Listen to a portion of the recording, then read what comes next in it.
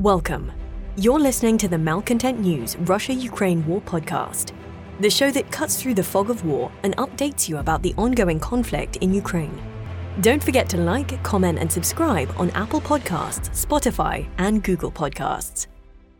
Hello, I'm Marina Yevshan, co-host of the Russia-Ukraine War Report podcast, and today is October the 17th, 2023. It's been 3,521 days since Russia's illegal occupation of Crimea on January 27, 2014, and 1 year and 236 days since Russia expanded its war of aggression against Ukraine.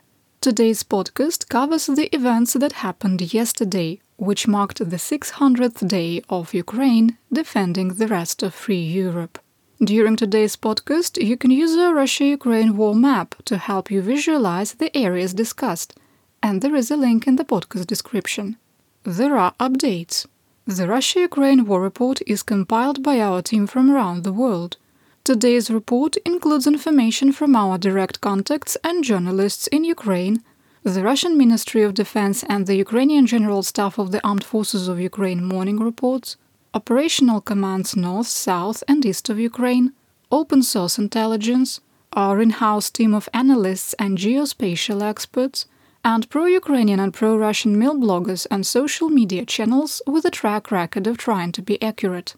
We have one mission: the truth, because the truth matters. Let's start with the daily assessment. There are no changes from yesterday, so if you skip to the next section, it won't hurt my feelings, because I won't even know. The soft response by Ukraine's allies after Russian aggression on Ukraine's border will eventually lead to a significant incident that could result in military intervention.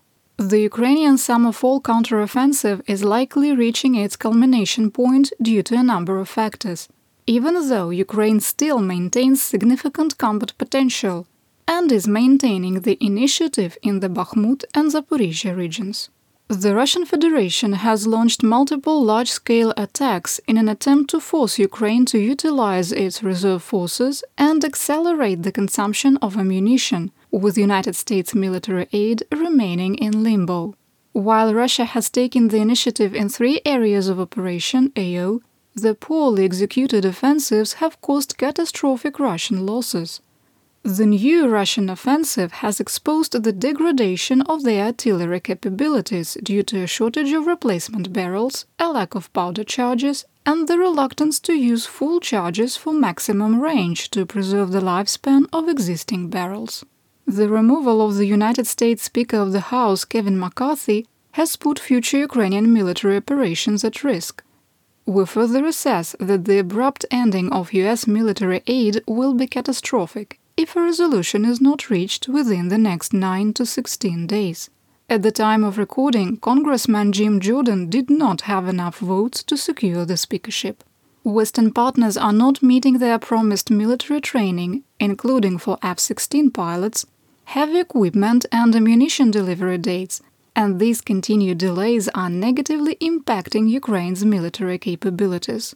The Kremlin continues to use the Israel-Hamas war as a distraction in the information space to fracture support for Ukraine further and has engaged in large-scale disinformation campaigns. We maintain that Russia is stockpiling missiles for large-scale attacks on Ukraine's energy infrastructure as the weather continues to degrade, and the activity to destroy Ukraine's electrical system has started. Finally, while the possibility of an intentional nuclear accident caused by Russian occupiers at the Zaporizhzhia nuclear power plant remains low, the threat should be taken seriously. Once again, today's action report starts in Kharkiv. In the Kupiansk operational area, AO, the situation remains challenging for Ukrainian forces, with Russian troops using human wave attacks between artillery barrages. North of Kupiansk, mutual fighting continued near Sinkivka. Ukrainian forces made additional incremental gains at Liman Pershий, reaching the southwest corner of the settlement. East of Kupiansk, fighting continued east of Ivanivka and near Orlyansk.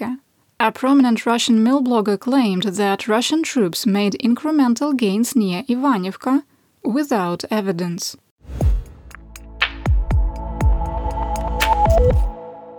Moving on to the situation in the Donbass, we start in Luhansk. In the Svatovo AO, Russian attacks continued near Makiyivka, but heavier fighting shifted further north into the areas of Nadia and Novoyegorivka. West of Kreminna, the Russian Ministry of Defense, Armod, claimed Ukrainian forces were on the offensive in the area of Dubrova. The General Staff of the Armed Forces of Ukraine, GSAFU, reported that there were successful missile strikes on the Russian helicopter base near the occupied city of Luhansk. Through social media, local residents were reporting the sounds of explosions. The next satellite pass is on October the 19th. So, keep those fingers crossed. There aren't any tactical operational security clouds. In northeastern Donetsk, mutual fighting was reported in the Klishchiivka AO, east of Klishchiivka and Andriivka. There was no change in the situation. Intense fighting continued in the southwestern Donetsk, but there was a twist. In the Avdiivka AO, the total number of Russian attacks and the number of troops involved is declining, as is the number of artillery strikes. Armod didn't mention Avdiivka in its morning report, nor did the Telegram channel of the People's Militia of the so-called Donetsk People's Republic or illegitimate governor Denis Pushilin. It must be that active defense offensive. Russian forces continued their attempts to push from the approaches of the Krasnogorivka plateau toward Keramik and Stepove, suffered heavy losses, and then retreated to their established defensive positions. Several videos appeared from Russian troops in Krasnogorivka, showing the Terrakan in the distance, indicating that attacks in that direction have broken off. Over the last week, Russian forces made incremental gains near Kashtanove and made tactical gains northwest of Mineralne and north of Spartak in the direction of Avdiivka, where fighting continued. Russian forces have also made tactical gains north and west of Vodyane, equal to their deepest advance in the last 12 months. Russian advances in the direction of Tonenke were unsuccessful, and near Severne, Russian forces ended their attempts to advance in the direction of Lastochkine. Quick assessment. Only a handful of Russian mill bloggers are still discussing the situation in the Avdiivka AO, so Ukrainian sources are largely controlling the information space. We are already reviewing social intelligence that Russian forces have been pushed back from their gains north of Vodyane, which wouldn't be surprising. Neither combatant has been capable of holding this region due to the unfavorable terrain. In the Marinka AO, Russian troops supported by the Russian Aerospace Forces, VKS, continued their attacks in Marinka without success. In the Staromlynivka AO, GSAFU reported that Russian forces launched a counteroffensive near Priyutne, which was also unsuccessful.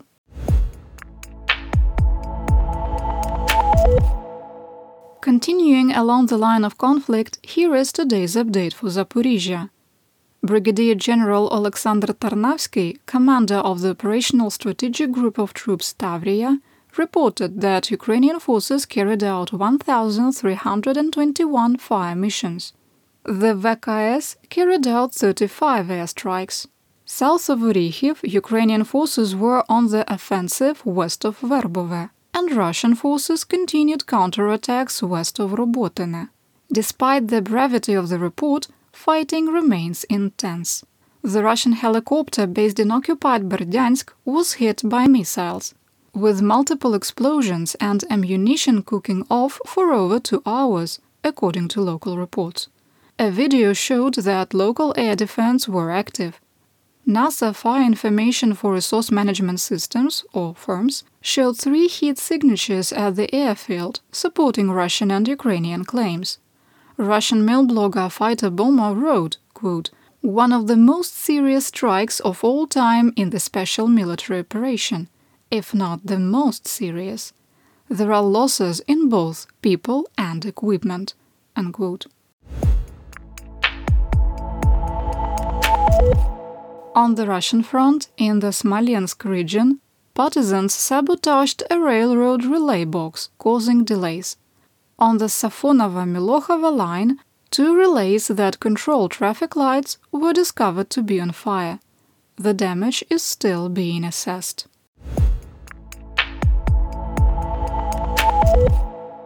Before I talk about theater-wide events, a quick footnote. We are covering the Israel-Hamas war and have started situation reports available through our Patreon. $5 a month gets you in-depth information about the Russia-Ukraine and Israel-Hamas war. There is a link in the podcast description. And now on to theater-wide events. Russia launched 6 Shahed-136 kamikaze drones and 1 Kh-59 guided missile toward Ukraine, with their defense shooting down all targets. Thank you for listening. Your support of my home, Ukraine, helps us make history and protect the future for all. You've been listening to the Malcontent News Russia-Ukraine War podcast.